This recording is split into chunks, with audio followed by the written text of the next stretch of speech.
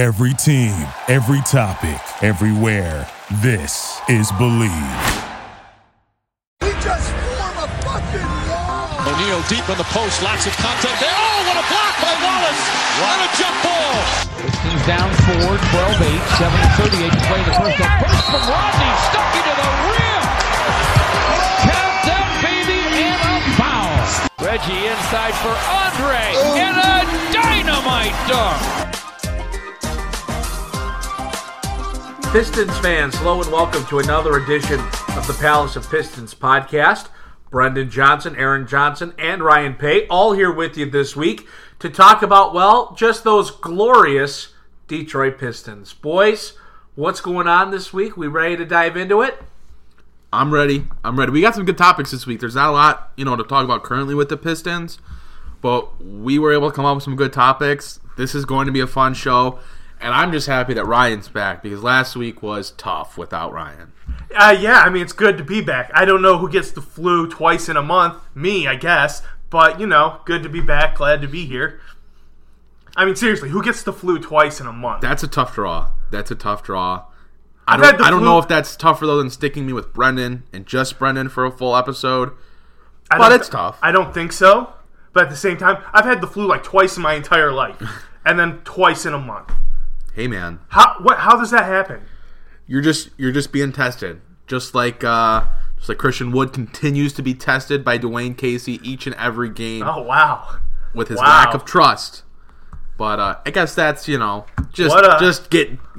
right away. Segue comparison there. My goodness. I'll let Brendan take back over. Sorry okay, about Brendan. That one. All right then. I've got nothing really to say. I just it is depressing though. It is depressing. I just wanted to point it out. I don't know. Hey. Go ahead, Brendan. So, anyways. Get the show started, Brendan. Rumors have circulated that Spencer Dinwiddie was mentioned in trade conversations at the trade deadline. And the Detroit Pistons were one of those teams that were interested in making a trade for Spencer Dinwiddie. Now, Dinwiddie has, said probably numerous times, hey, I've got no interest in going back to Detroit. Even though that's the team that drafted him, doesn't really have an interest in returning. But interesting that the Pistons had an interest in trading for Dinwiddie at this previous trade deadline. And, of course, no move was made as Dinwiddie remains with the Nets. Yeah, and I'm not quite sure what the Pistons' mindset really was with that thought process. I like Spencer Dinwiddie. He's an underrated basketball player, a borderline all-star when he's given the opportunity to start and play big-time minutes. But I don't know what it is with this team and point guards, but they just got this fascination with being interested and wanting 10 different point guards on the roster. It's really confusing. I like Spencer Dinwiddie. Again, I think he's a good player, can score, can facilitate, has good size, and I'm very much of the belief that the Pistons made a huge mistake giving up on him years ago when they did. Obviously, this is a new front office now. It's a new coaching staff. I get all of that. But when you look at this team and you look at their trajectory, Spencer Dinwiddie, just like Fred VanVleet, which we've talked about before, really doesn't fit the timeline of where this team is headed, especially when the Pistons are set to have one of the top picks in the 2020 draft, which is a draft class full of point guards that are top 1, top 3, top 5 lottery projected. It just doesn't make a whole lot of sense to me. And this is one of those things that I feel it's not just something that's going to go away now. There was just interest at the deadline. The Nets are a team that their future is kind of interesting. They have Kyrie Irving, they have Kevin Durant, they have DeAndre Jordan, and everyone else is kind of fair game. The only reason DeAndre Jordan is safe is because Kevin Durant and Kyrie Irving are big friends with him, and that was part of the arrangement was they would come if they could bring DeAndre Jordan with them. But pretty much everyone else in that roster is fair game. They're up for trades, they're available in the market, and this is something that I could definitely see the Pistons coming back at and circle back in July and say, or maybe even, the end of June before the draft or whatever, and come back to the Nets and say, hey, what's your stance on Dinwiddie right now? What do you want for him? What is it going to take? I think that there could still very much be an interest in Dinwiddie beyond just this season. That's obviously why you would want to trade for a guy. It's never just a half a season deal in most cases, especially with a guy like Dinwiddie who still has multiple years left on his contract. It's an interesting situation. I don't think the Pistons should be looking at Dinwiddie as much as I like him, but they are. And I don't know what that says, if that exactly breeds confidence in the front office when they're looking at trading for a guy that doesn't fit the timeline of where they're headed. It's interesting. I'll leave that one right there. When I saw it on Twitter, I thought it was a Twitter prank at first. I thought it was a Twitter prank because of all the times we've seen, honestly, Dinwiddie on Twitter say he's not coming back to Detroit. He never would. And so I was like, oh, we're just being pranked. But then it was real because, the Twitter handle checked out. And like you said, Aaron, it's a little confusing that I like Dinwiddie just like you like Dinwiddie. I'm pretty sure everyone in Detroit likes Dinwiddie. It doesn't seem to fit the mold of, hey, we're rebuilding, we're trying to build this thing back up. This is the timeline. Going after Spencer Dinwiddie doesn't fit the timeline like you said.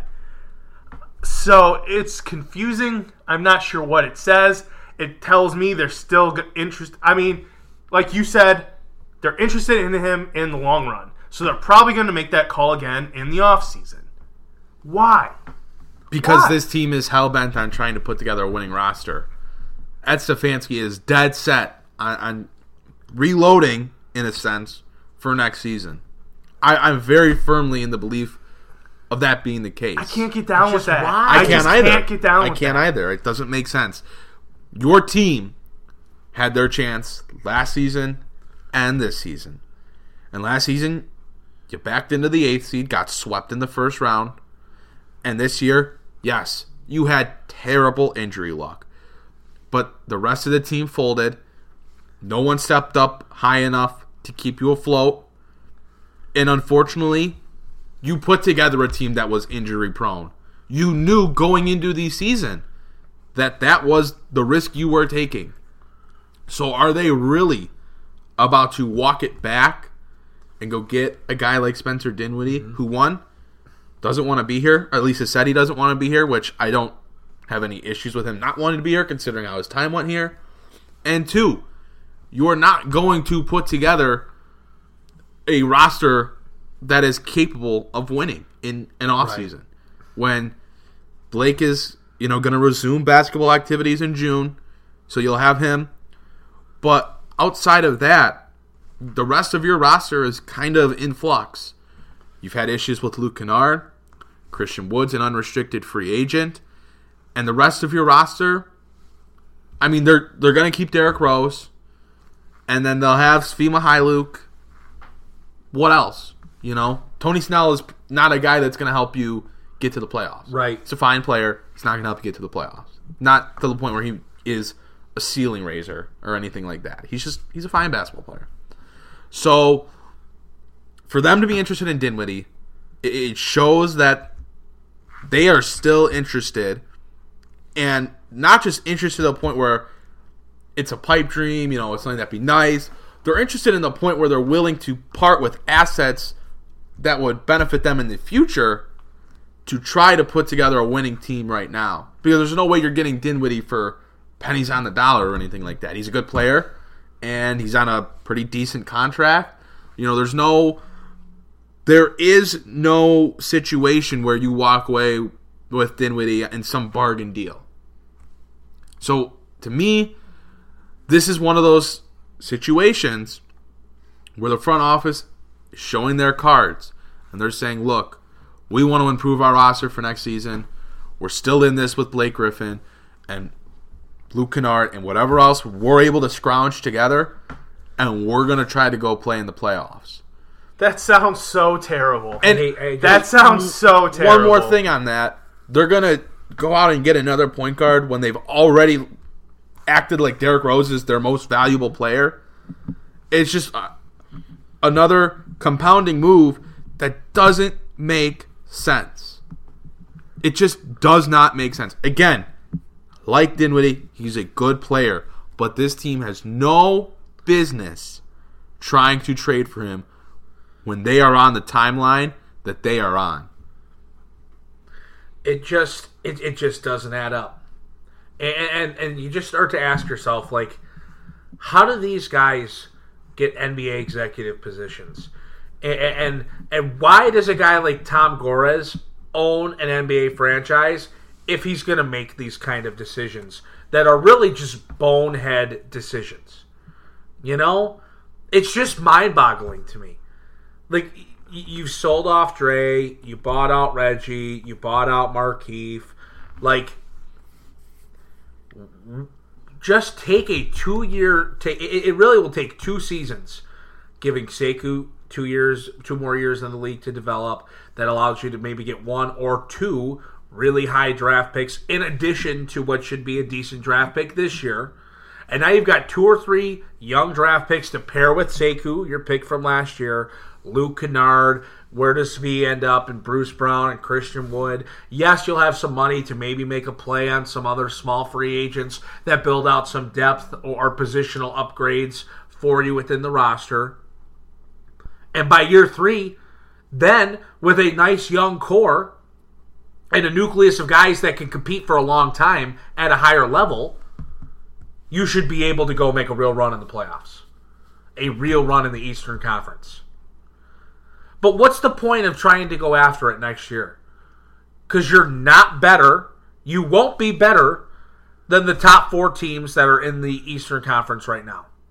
So again, you'd be playing for a ceiling of a 5 seed. And likely a first round exit. $33 million.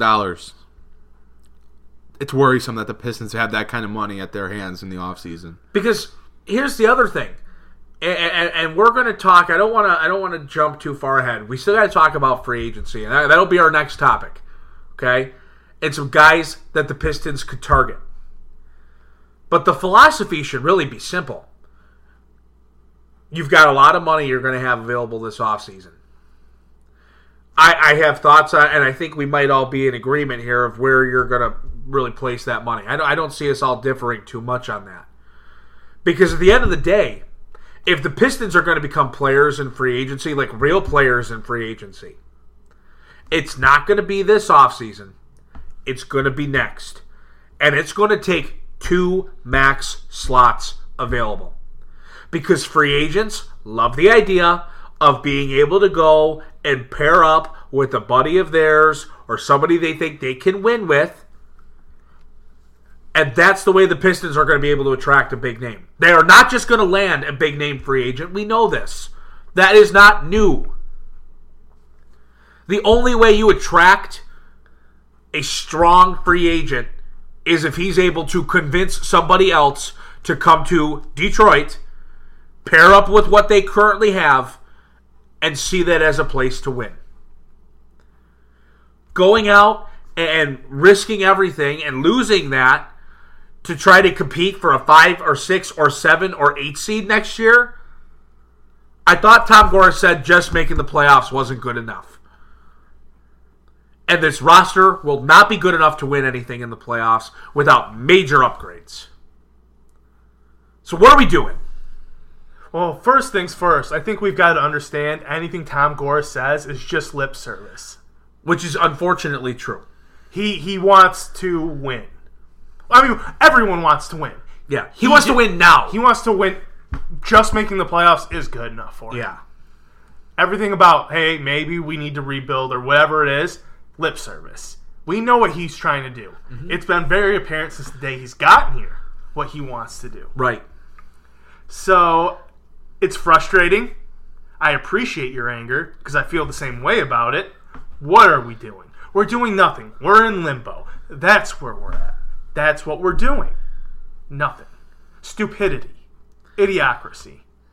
That's where we're at as a franchise right now. And it should be really a time of optimism for Pistons fans. Because you could be closing in on a top 5 pick. You have the potential to close in on a top 5 pick. And You're going to have some money available this offseason, which at this point we should probably continue to progress through the podcast here and look at some free agents that'll be available for Detroit. And one thing, and we talked about this before we started the podcast, and I know Aaron's got a few names of guys that you could look into. The Pistons might be able to sign, get some friendly deals, things of that nature. But to me, there's only one guy you're going to throw real money at, and you're going to force New Orleans to match a max offer to Brandon Ingram. You're going to throw that offer out there. And I think this whole table here is in agreement about that. Yeah. I think that is an absolute must. Brandon Ingram's not going anywhere. He's staying in New Orleans. 100%. But you have to force New Orleans' hand. So then... You have to. So then, let's say he doesn't take it, okay? If he does not... Let's say he doesn't come to the Pistons, which is like 99% the case, right? You spend your money to just fill some needs, short deals, maybe even some one-year deals, and fill out your roster, get through next year, play your youth, sit on some cap. That way, when it comes to next offseason, maybe you find a way to move a Blake Griffin.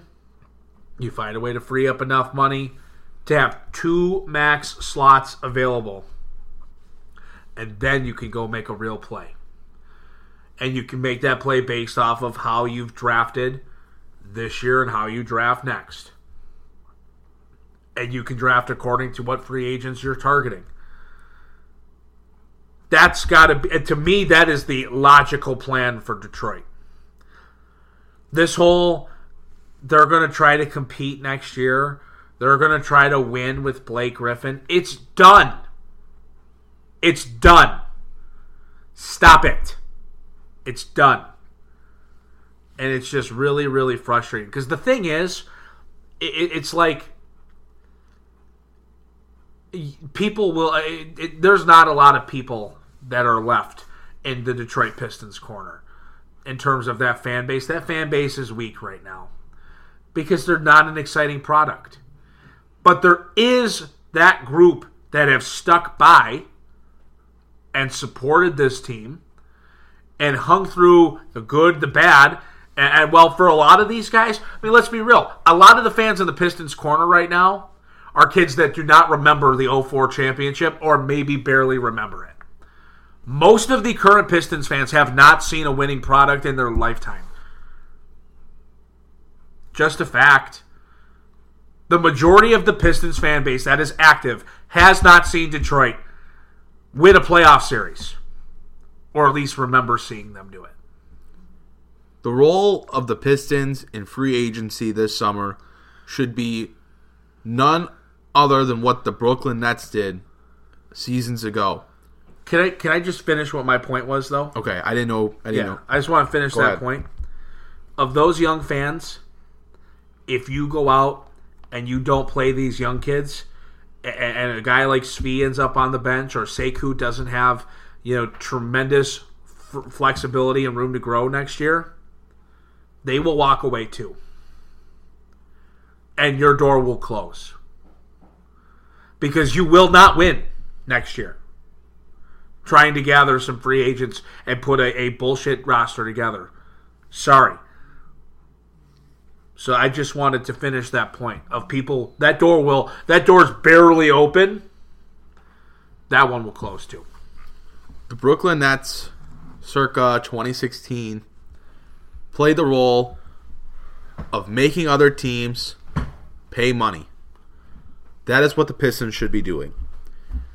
They should be going after restricted free agents, signing them to contracts so that other teams have to match. Brandon Ingram is the number one option.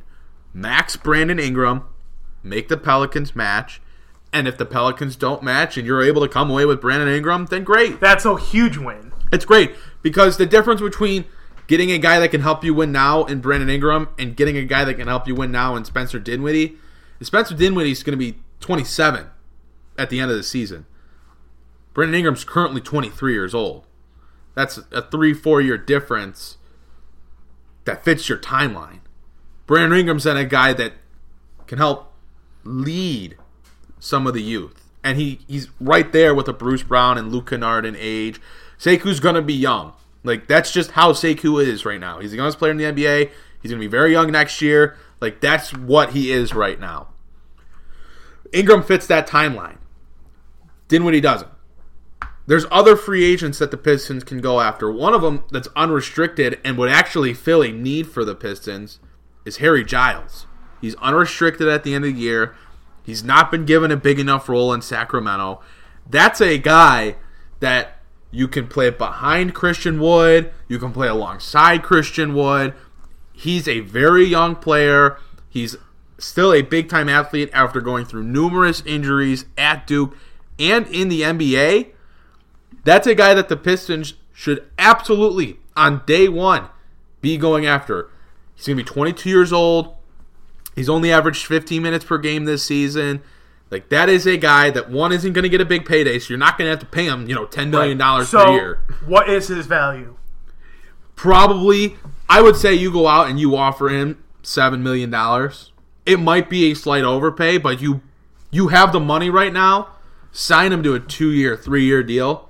I mean, look, I'm just thinking of Stan Van Gundy signed Langston Galloway to a 3-year, $7 million contract. So we ended up paying him 3 years, $21 million over 3 years.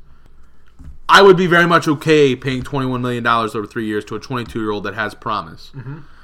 Another guy that the Pistons should be looking at is Frank Jackson. He's just 22 years old. It's another Pelican, and really there's multiple other Pelicans that you can look at. Kenrick Williams, another guy that's going to be a restricted free agent, a combo forward that you could nab away from them. But he's not, neither of those guys, but I'm going to talk about Frank Jackson specifically here, are going to be high on New Orleans' priority list to handle and to deal with monetarily wise. Those are guys that should be easy to take away from them, easy to steal away from them. And if the Pistons, for some reason, don't draft a point guard and don't draft Killian Hayes, because I'm going to continue to say it every Killian week. Hayes. You have to draft Killian Hayes. If they don't do that for some reason, Frank Jackson should be the guy that they go after in free agency as a young guard to bring into the system. He just hasn't been given the opportunity in New Orleans. And funny enough, it's another Duke guy, but I'm basically filled out the entire Pistons roster as a pseudo Duke team. But it's just a guy that can play, he can shoot, he can attack the rim. I like him, and I'm surprised that, I get New Orleans has so many guys that deserve minutes. I'm just surprised Jackson hasn't been given an opportunity to consistently play. So that's why I think he's a guy that you're going to be able to nab. And Kenrick Williams is another guy from New Orleans, combo forward, 6'7", 6'8", can shoot, can defend at multiple spots. That's a guy that I would like the Pistons to go after as well. There's plenty of guys that I can continue to talk about, but in summary, the Pistons should be going after young players, restricted free agents that they can either force other teams to have to pay big money to so they lock in their cap space, or the Pistons can get and make the most out of. And real quick, if the Pistons have the opportunity to draft Killian Hayes and they don't, I think my heart will stop. I think that'll send me into just shock. I'm sure of it. I am so sold on Killian Hayes. I used to be a big Denny guy. Still very much enjoy Denny, but my God, I'm 100% sold on Killian. Killian is my one, and honestly, I get the Anthony Edwards hype. I get Tyrese Maxey. I get the USC center that I can't say his name, but Denny's number 2 on my board. It's Killian Hayes, and then it's Denny, and then it's probably Anthony Edwards, and then after that, it can be debated. Yeah. But those are 2 guys that I just really like, and Denny's been playing so well lately. The shot has figured, it looks like it's there. Something he said, and something I've talked about with you guys in all his interviews, has always been, confidence is a little bit of a problem for me. When I do find my confidence, though, I am a much better player, and all his teammates agree. And they've even said, when he finds his confidence, watch out, this kid is a freak. And it is showing now. That being said, I'm still on the Killian Hayes train. Yes. But Killian and Denny, those 2 guys, if Killian's gone and they don't take Denny, I'll cry. If Killian's there and they don't take him, I'll cry. But anyway, back to this free agent talk. I just need to sneak that in there with you. This offseason is so complex. So complex. Because it sets up the 2021 offseason. Mm-hmm. The Pistons have a lot of cap space. Sure. So you're going to be spending money on Christian Wood, right? Right. You're planning on bringing him back, right? Well, what's his value? Do I think his value is probably $8.5 to $10 million right now because he doesn't have a long track record of doing what he's doing in the league? Yes. But were there a plethora of teams calling for him at the trade deadline? Yes. He's an unrestricted free agent, which means teams are going to be throwing money at him. So his value is probably going to shoot up to 11, 12, 13. I can see that happening. So then you have to ask yourself, does he even want to be here? He doesn't have to stick around. He's not restricted. Does he enjoy playing for Dwayne Casey? I don't know. We see how everything fluctuates with him so much. He should be a stalwart in that starting lineup. And I get, at the end of the day, it's just about the minutes, really. But he shouldn't be coming in off the bench and this, that, and the other thing. He should be a consistent piece in the starting lineup. It's kind of different when you're on a good team. Yes. When you are literally probably the worst team in the league right now, roster-wise. And you're the player. Right now, you're the player. And you are coming off the bench behind Thon Maker and John Henson. Come on. Even if he is getting the 34, 35 minutes a game, that still messes with your mind. Like, why am I not... Like, there's just... not a prestige. Maybe a prestige. I don't know what... There is a prestige. There's just something to it. It means something. Right. He is the guy. He should be starting every game. 100%. So does he even want to be here? And then you got to figure how much money are you going to have to throw at him? Okay. And then next up, what are you doing with Luke Kennard? Extension time's coming up. Yeah, right. You have this cap space, but he's a $15, $16 million player. He's not some $5.5 to $7 million player. He's a real player, a real threat. Are you paying him? And if so, you got to think about that. That money's got to go. Or are you trading him? Do you want to throw money at a guy like a Harry Giles? I'm okay with that. But you got to think about what you're doing with those other two first before you even consider that. Mm-hmm. Do you want to be a player in the 2021 free agent class? And that's do you want to have those max spots?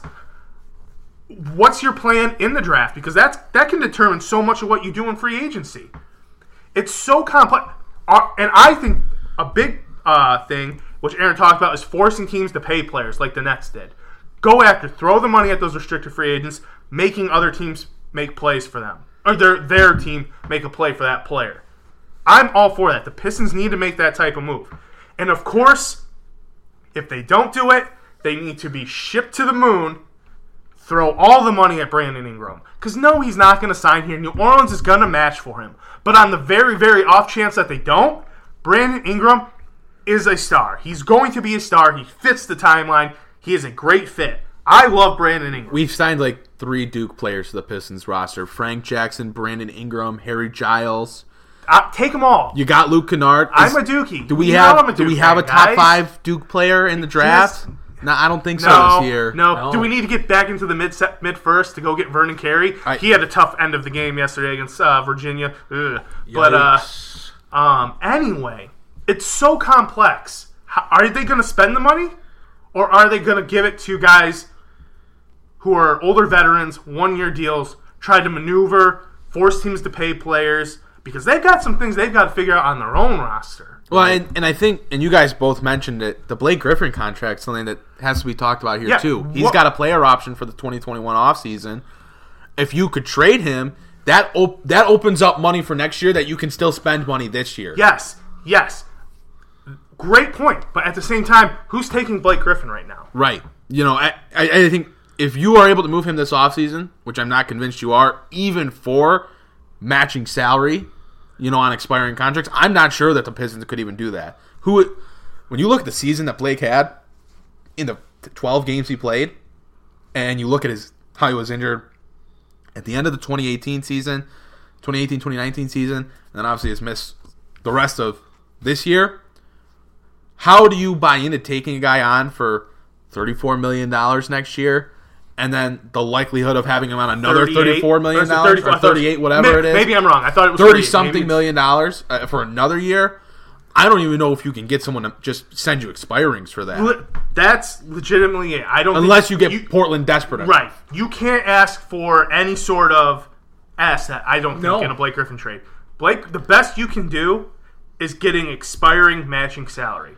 So you have a ton of free room in 2021. I think that's the very best you can do right now without Blake Griffin proving himself that he's able to come back and play after this injury. So now the front office And that can't is dead set on trying to win has to ask themselves that question.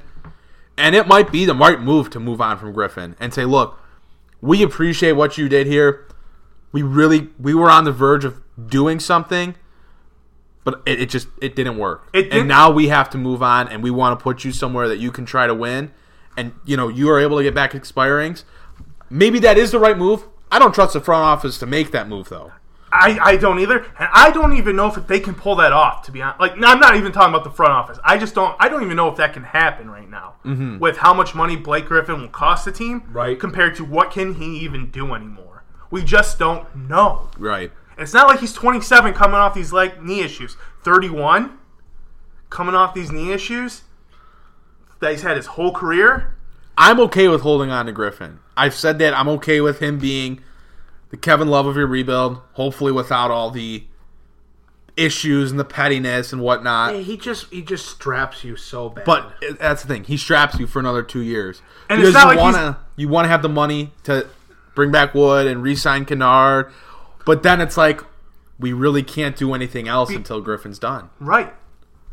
Because what if on the very, very, very, very off chance, this is a huge what if, it's almost not even worth bringing up, you are able to get Brandon Ingram. He does come. Well, you need, the reason he would agree to that, outside of being, is because you're telling him, yes, we can bring in another guy when we get the free cap space. So I think you're clearly looking to move on from Blake Griffin at that point. Yeah. But can you even? Probably not. Yeah. No, I don't know. Unless you're able to get a player, to buy into Griffin's going to come back healthy. And I just don't think you're getting that. I don't think that's out there, and I don't think Blake is.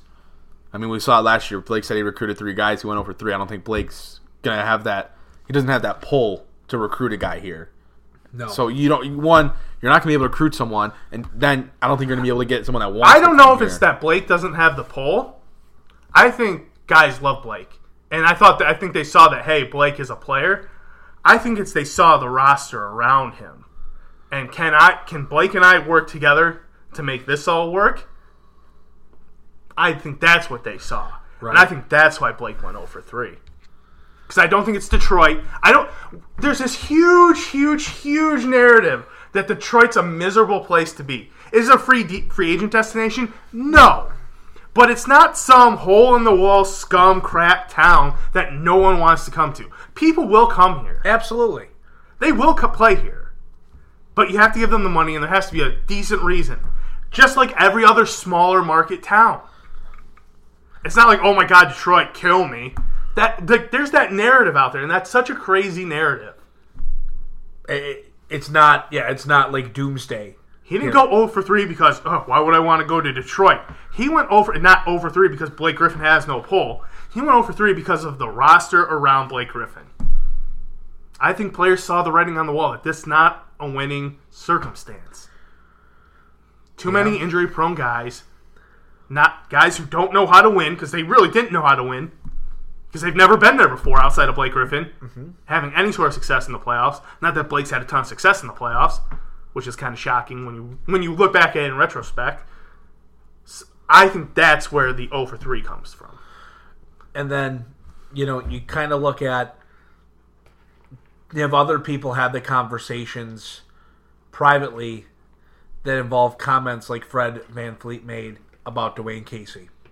And that, while he was in Toronto, there was a lot more arguing.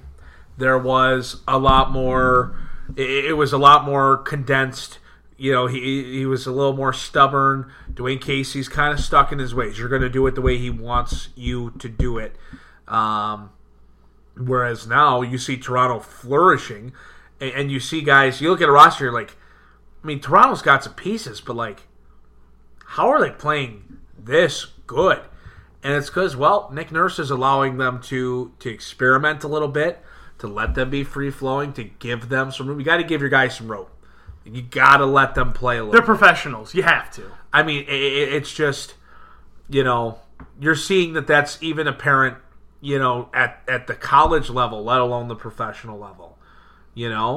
More than people probably know, that's starting to hit the high school level, where you've got to start giving players some rope if you're actually going to let them buy into playing for you. You know? You can't try to just contain everything they do. So, with Dwayne Casey maybe being a little bit more stubborn and trying to limit the creativity and the free flow, just style of play, now they're doing it, they're flourishing. It brings up the question, do free agents want to sign in Detroit to play for Dwayne Casey? And let's say it's not a free agent's approach, but it's, hey, we are in rebuild mode, and they decide to go out and blow it up and rebuild. Is Dwayne Casey the right coach for a rebuild? Is he the right coach for the Pistons? Yeah, that's a loaded question. And those Fred VanVleet comments certainly make it a little bit tougher to analyze. I've always been in favor of Dwayne Casey. And I know even in his first year last year, he got a lot of criticism from certain sects and was critiqued pretty hard. But I was steadfast in every coach does something that you're not going to like. It happens everywhere with even the best coaches. Greg Popovich, Nick Nurse, Steve Kerr, all of them. But this year has been an utter train wreck. Whether it was starting the season with Luke Kennard coming off the bench, the way he's handled Derrick Rose, the way he's handled Christian Wood, the way that he handled Sekou Doumbouya, everywhere Dwayne Casey has made mistakes. And that's just looking at playing time. Let's also talk about the fact that this team, throughout this entire season, has been unable to look coherent offensively, has been downright dreadful at times on the defensive end. And Dwayne Casey was supposed to at least make sure this team was good defensively. And they just look like they don't run an offense at times. Like they just genuinely at times look like they are not running an NBA level offense. Mm-hmm. And then you hear these comments from a guy that began to break out under Dwayne Casey, but once he left, fully broke out in Fred VanVleet. And you hear how when Dwayne Casey was here, there was a lot more arguing. There wasn't a lot of players being allowed to, speak their mind and give their thoughts. It was a lot of arguing. There wasn't harmony. Like, you hear that, and then you connect it with, well, look at these comments he's made about Christian Wood and Sekou Doumbouya, two of the young cornerstone pieces for the Pistons. Look at how he's run Derrick Rose into the ground trying to win ball games. Look at how he used Blake Griffin as soon as he came back from injury to start the year, immediately giving him the ball and ISOing him and going back to last year's offense. You just have to look at those things, and when you add them all together, doesn't that concern you? Big time. Because it concerns me a lot. Big time. But then on the flip side, you have to go out there and you have to say, if Dwayne Casey's a problem, we got to move on from Dwayne Casey. Fine. Who are we going to get? Because there's not going to be a John Beilein. He's not getting back into NBA coaching. He's in an advisory role with the Cavs. I want to add, I feel really bad for John Beilein. And as a Michigan State basketball fan, I think you guys know that I always gave Beilein a lot of praise and credit. And I always really respected him while he was coaching in Michigan. And I was really happy for him to get a chance to go to the NBA and do it. And I feel really bad for the way that he was just kind of forced out. If it didn't work out, it didn't work out. But just to know how poorly that went, and to be bad enough that he had to resign from his coaching position middle of the season and couldn't even just finish out 1 year and decide to step away. I feel bad for him. I just got to put that out there again. I might have even said that last week, but I do. I feel bad for him. So you don't get, there's no college coach coming to the NBA, and you've missed out on, any of these other coaches that have come into the league as of late. Your best option is probably, that I can think of right now, a guy that you talked to back when you were interviewing Dwayne Casey, is Ime Udoka from the San Antonio Spurs. Or did he leave? Did he leave the Spurs? Honestly, I don't even know where he's at right now. I think maybe, did he join the Sixers? Yeah, he did join the Sixers. So fair enough. I didn't even know that. But that's maybe your best bet is getting Ime Udoka in your head coaching position. I mean, maybe there's some other names that become available, or say they want to get into the NBA, or there's a former coach that wants to come back. But you have to figure that out, too. You have to say, yes, Dwayne Casey has his faults, but we also have to have an option to replace him. And that's where I'm kind of curious where this goes. I don't think the Pistons will move on from Dwayne Casey.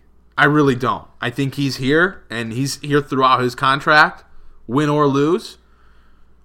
But in the scenario that they did move on, you have to remember that you also have to find a replacement.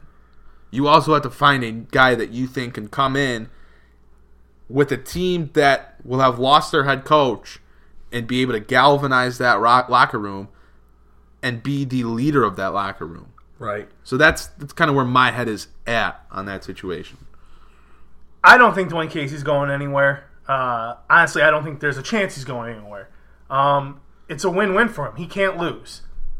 Maybe Goris does want to win, but he put those public comments out there publicly that, hey, maybe it's time for a different direction. So either way, they win, great. They lose, great. Dwayne Casey is here throughout his contract, unless he decides he wants to step away. I don't see Goris and Stefanski letting him go. And you're right, Aaron.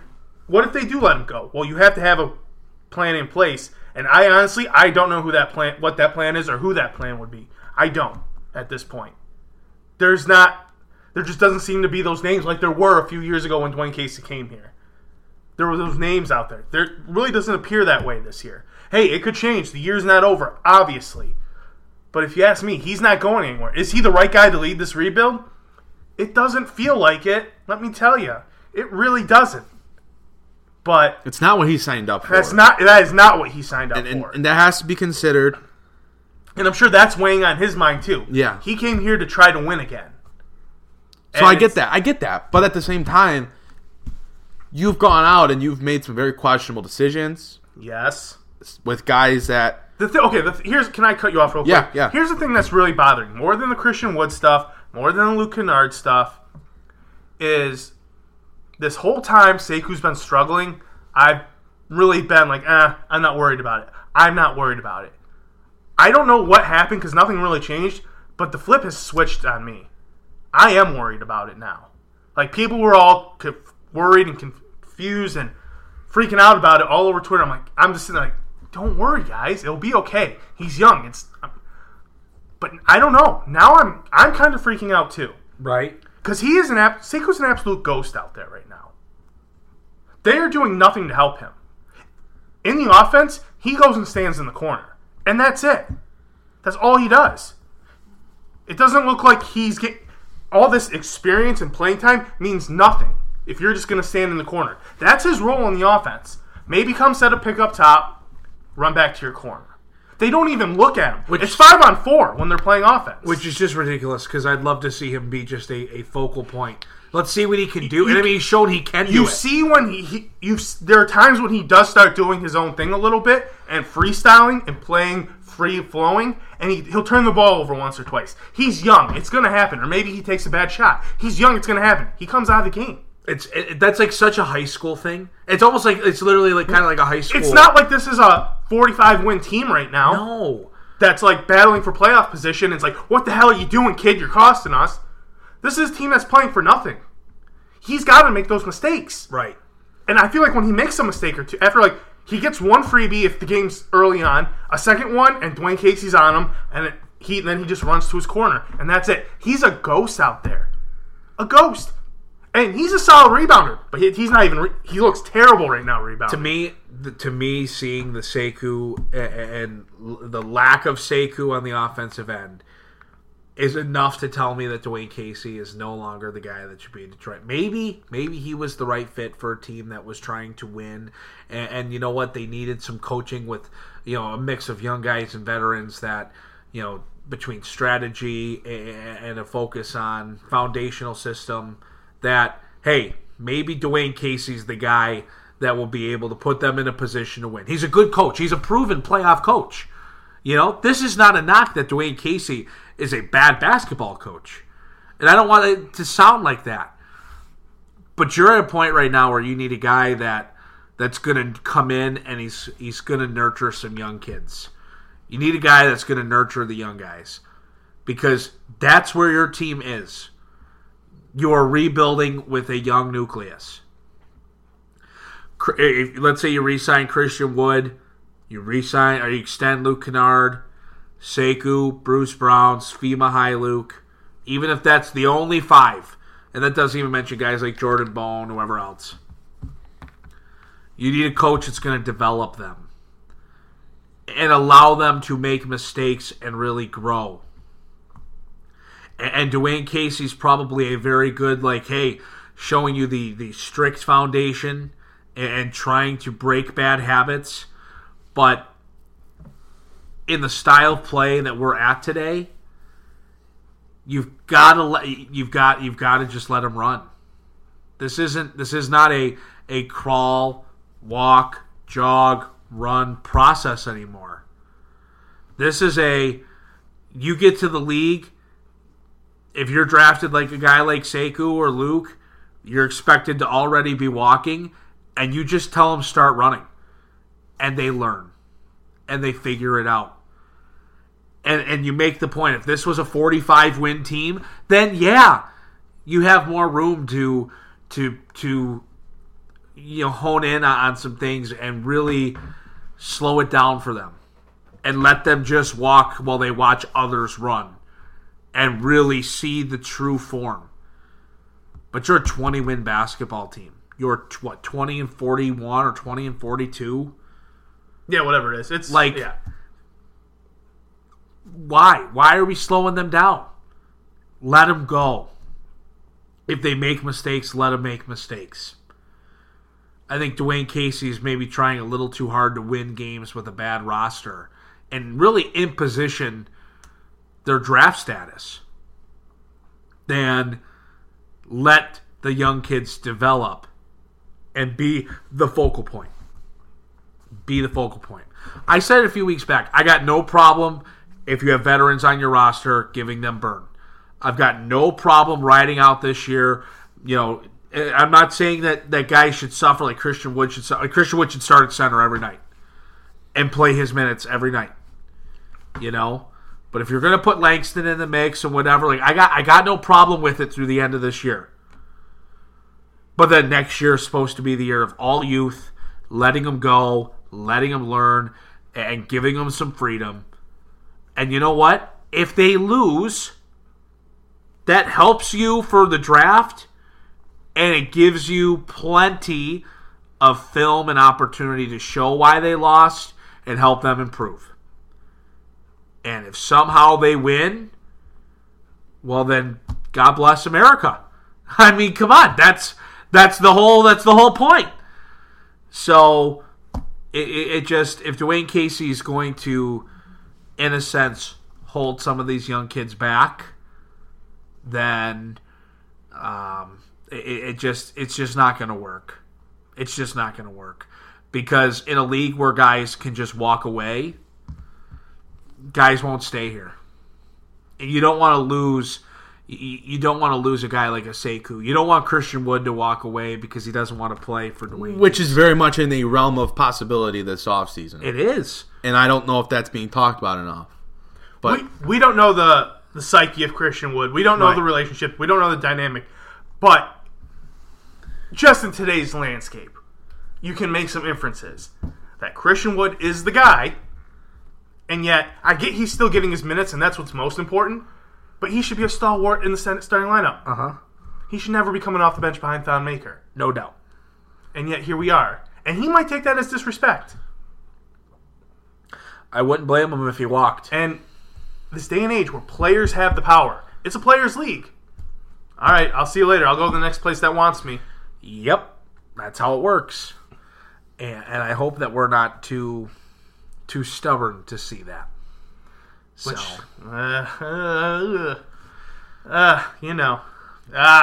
yeah. This franchise. That's where things stand. That's where we are. Boys, I don't know, anything else you want to add before we wrap up for this week? I think this was a good podcast. We talked about some good stuff. A lot of it trending towards next year. Right. But important stuff nonetheless, because the rest of this season, wins-wise, loss-wise, I mean, the losses matter. The wins don't. This is looking towards beyond. Right. Which is funny because last year we talked about this is the year. This current year being the year for the Pistons. It was all about next year, last year, and this was supposed to be the year that everything kind of really came together. But no, it's actually next year, folks. That's what matters. And it'll probably be the year after that as well. So and next year's not about winning. Next year's about losing. No, next year's right. It's making sure you have some foundation to your core assembled. So, well, boys, nice job this week. Folks, thanks for sticking with us. Of course, the Pistons might be abysmal, but we're going to do our best to give you some quality content. With that being said, of course, continue to check out the website, palaceofpistons.com. You can find us online, Twitter, Facebook, Instagram, YouTube. You can follow the podcast. It's on iTunes, SoundCloud, Podbean, Stitcher, you name it, it's there. So be sure to hit that like button, that subscribe button, that follow button, wherever you are keeping up with Palace of Pistons. So make sure you keep tabs. We'll keep doing the best to give you good content, despite how bad our Detroit Pistons really are. With that being said, have a great week, and we'll see you next time here on the Palace of Pistons podcast.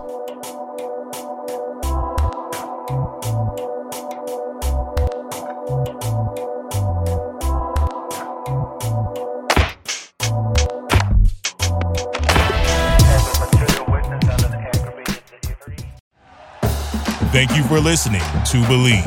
You can show support to your host by subscribing to the show and giving us a 5-star rating on your preferred platform. Check us out at Believe.com and search for BLEAV on YouTube.